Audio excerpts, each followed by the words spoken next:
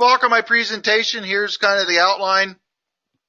I'm going to open it up here. I would like to have some comments or some questions. I guess I just got everyone open up now. So if you have any question or comment, I would really appreciate it. If I don't know the answer, maybe some other ones will here. So what's your questions for us this morning? Steve, this is David. Yes. I'm just curious, what percent organic matter, those slides you showing from down under there, are they achieving with those cover crops? And they're kind of comparable to, well, I noticed, you got some wooded areas in the background. I mean, that's kind of what we always talk about. You can't get 8%, but you ought to be able to get something close to what's in those undisturbed natural areas. As far as I know, most of those areas were in the 1% to 2% range in the fields. Yeah, and I will say it's difficult to build organic matter quick because of you're just not getting a lot of rooting and biomass action going on there. But they're slowly helping that a little bit. So yeah, 1% to 2% is pretty much what I was familiar with. Okay. One other comment about your temperatures, people forget that if you look at the national or standards for composting. Oh yeah. It's 131 degrees, I think, is what I mean, you have to maintain it for consecutive days, that kind of thing. But if folks do not think that temperatures affect microbial action in the soil, just compare it to that. We compost, and actually, when you're windrows, you actually compost it at 115 degrees. Well, again, okay. Yeah. Well, that's a kind of an interesting observation there. So, I would just say too, if any of you can to type in the chat box. I saw one person did already, but if there's anything you want to ask there, if don't have a microphone, I'll watch that. But I see Derek's on. Derek's from Saskatchewan, 14 to 16 inches. Do you have comments, questions? What did I miss? Oh, I thought you did really well. That's pretty much what we've been seeing, and I think your comment on context was really great. I mean, that's exactly what I tell the guys. I mean, it's all about context, understanding where you live and how much rain you get, because, I mean, where we are, we want more rain, and obviously we want to grow a bunch of biomass, but, I mean, the reality is it usually doesn't happen. Mm-hmm. So, the low seeding rates is exactly what we've been doing.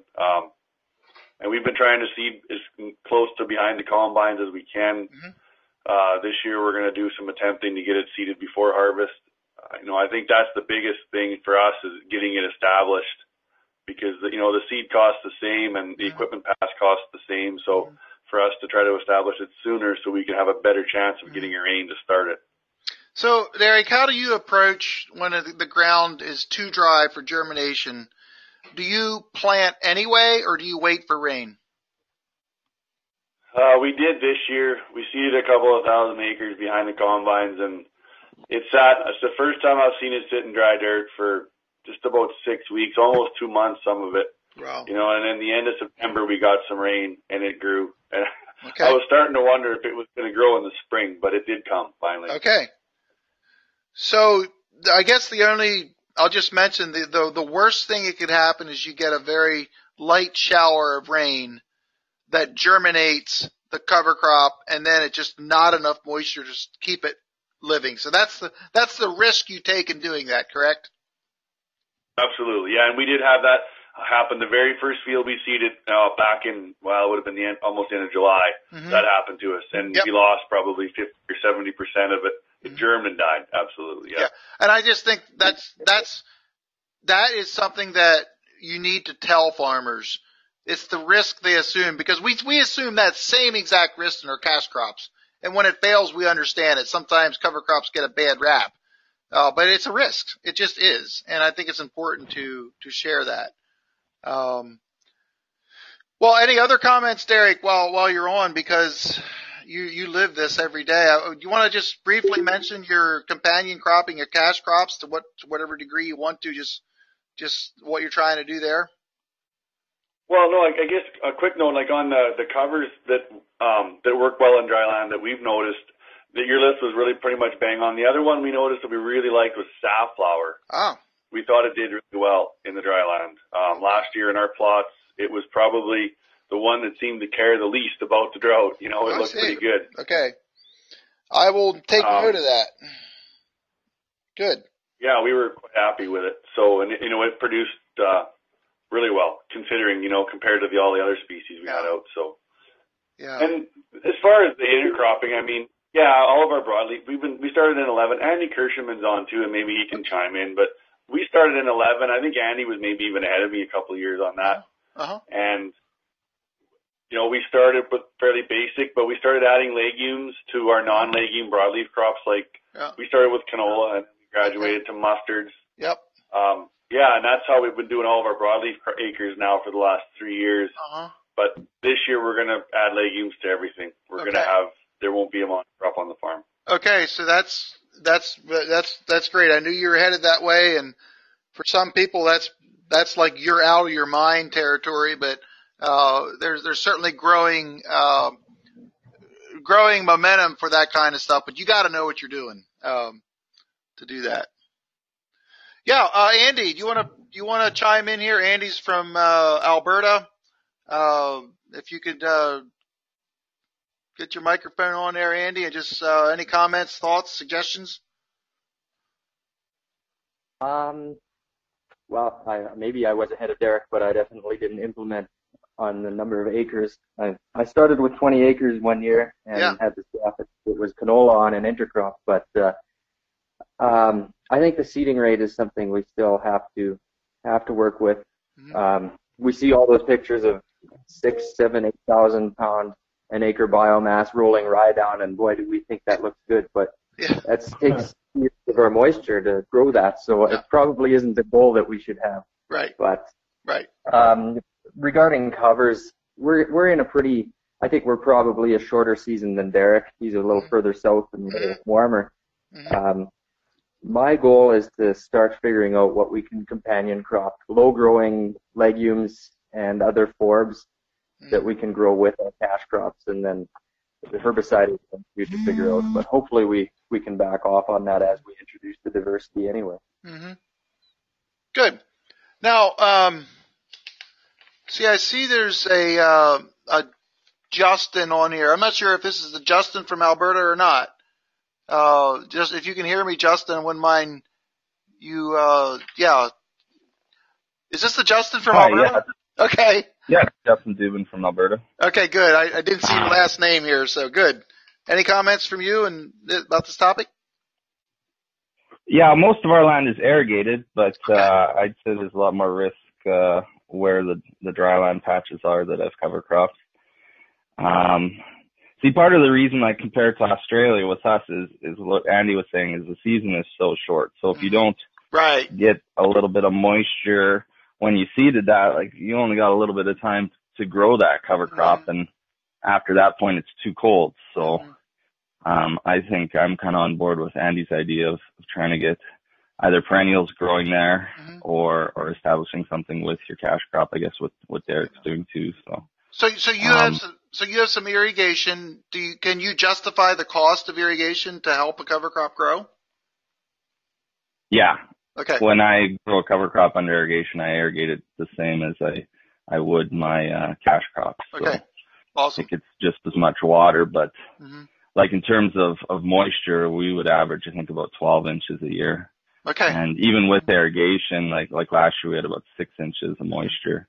We're still under that 20-inch limit. So 20 inches is like a lot of moisture to work with for us when you know the possibility of having much less than that there is a reality. So. Yeah.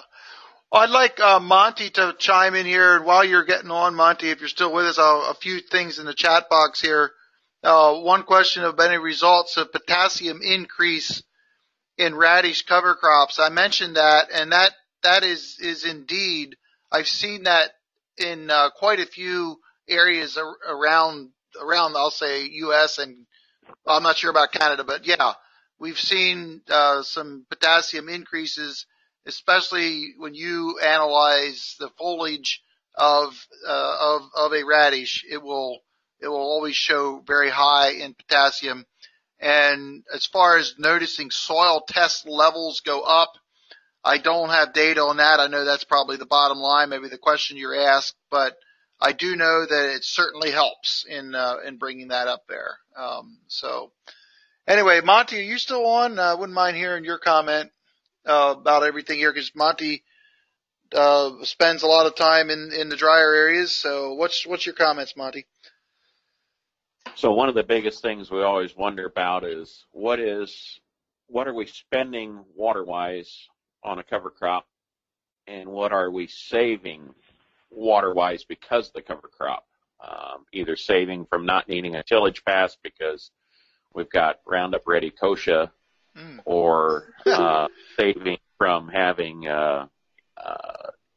cover on the ground and less soil temperature. And working with Jeff Mitchell for about 5 years on this right now. Yep. And he has shown in Central Valley, California, where we have pretty high ET rates, that if you spend about 2.1, 2.3 inches of water on a cover crop, you actually gain about 2.6 to 2.8 inches of water availability later in the season.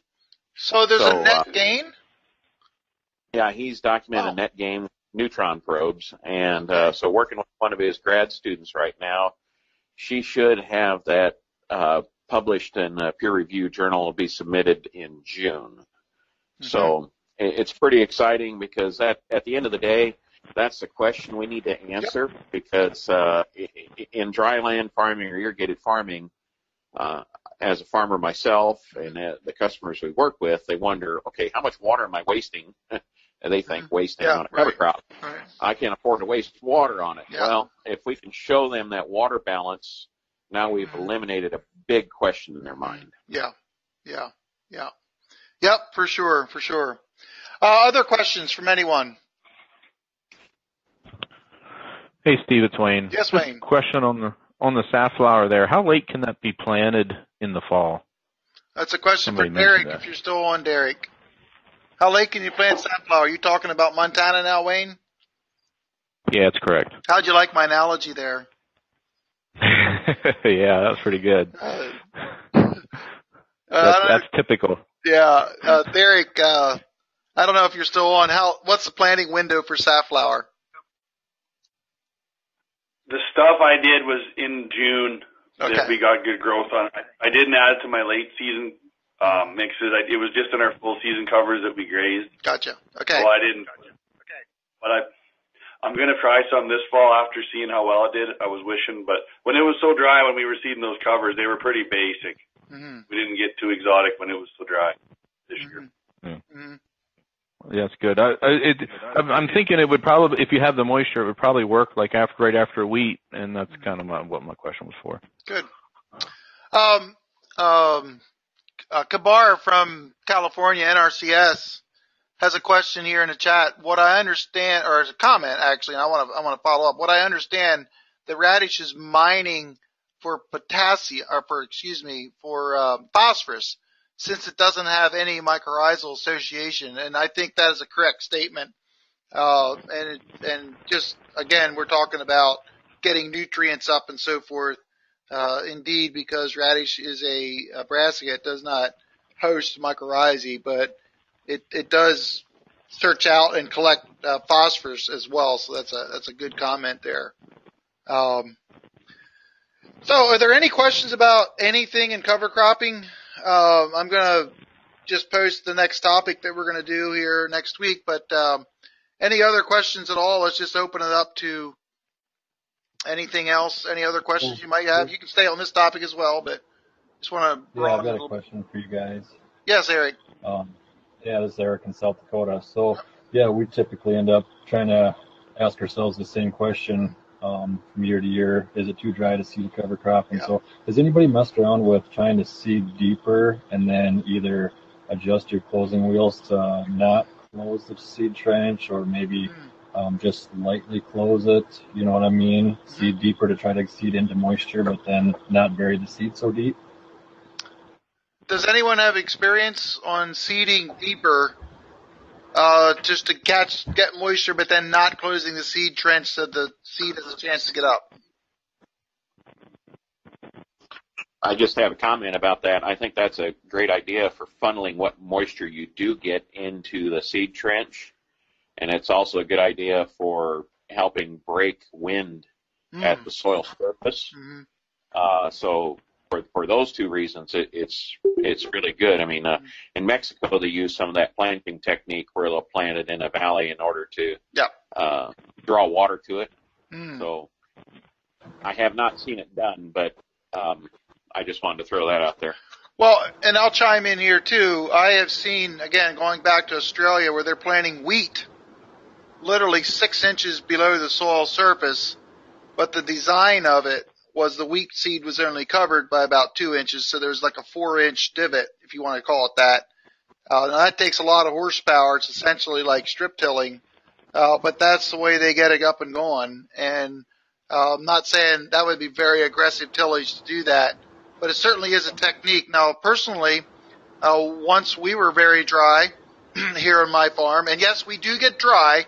I want to remind everybody, we always have a dry spell sometime during the year, but we were very dry, and moisture was down, was at 2 inches, and I planted radishes 2 inches deep, which is a lot deeper than you would normally suggest to do that.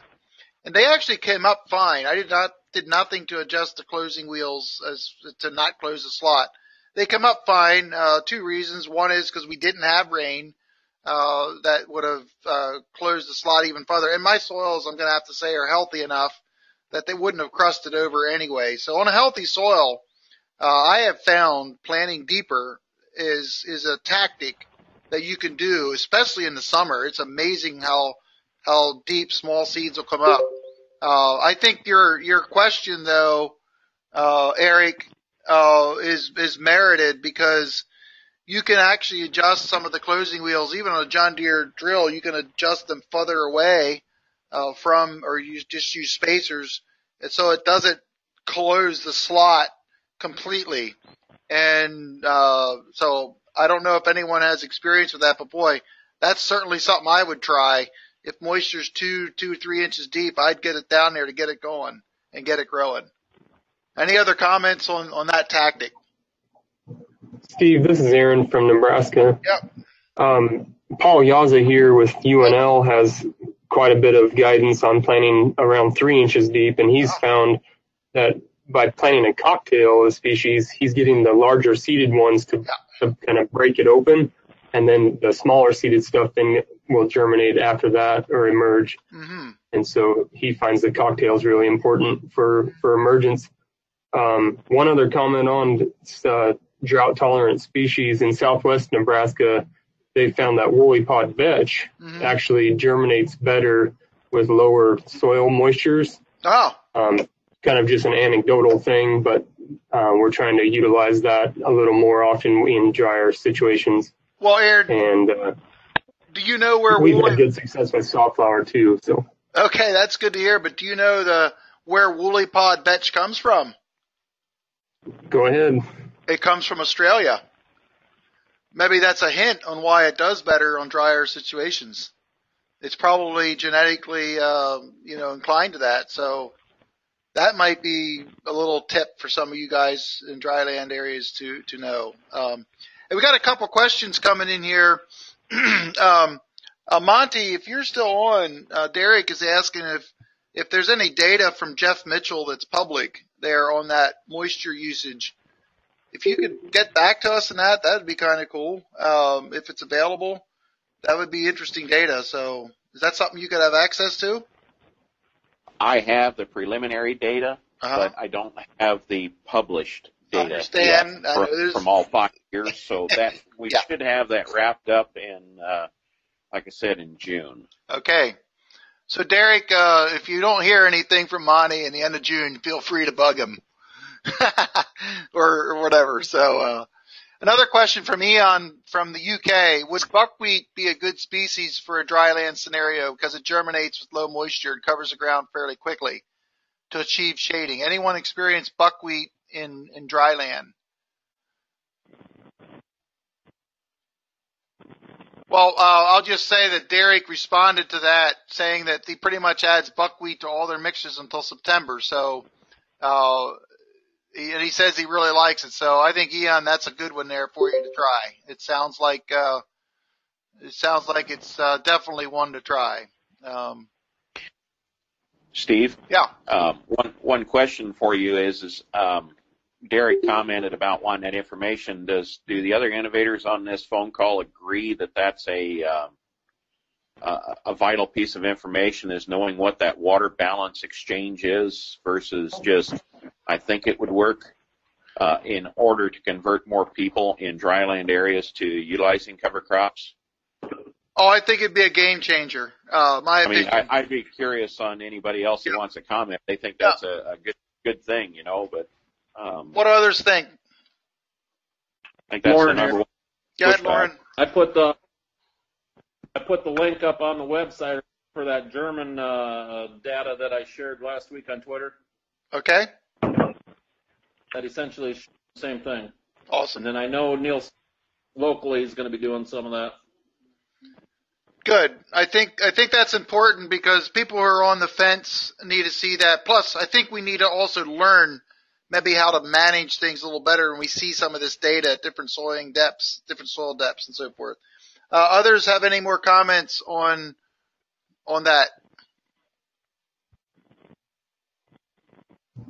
I think it's absolutely critical. This is Aaron from Nebraska again. And UNL are here in Nebraska is also doing similar type research, and they have some on-farm trials this year and are going to continue on with them. So, Good. Is Dr. Ermach doing that work or somebody else? A counterpart, Jenny Reese, she's collaborating with him though. Okay. He has the most advanced sensing equipment in the world. So it's I haven't talked to him for 4 or 5 years. I ought to reconnect. Thank you. I'm probably speaking for Derek and others this year. They want that sensors. They want their sensors, Marty. So anyway, another question here from Kabar from NRCS in California. Lentils is a leguminous cover crop, goes nicely in low moisture conditions. They said they noticed that in the drought in California at their plant materials center out there. So that's good to know as well. And I do know that lentils seem to be prominent more in dryland areas. Does anyone else have any comments on lentils?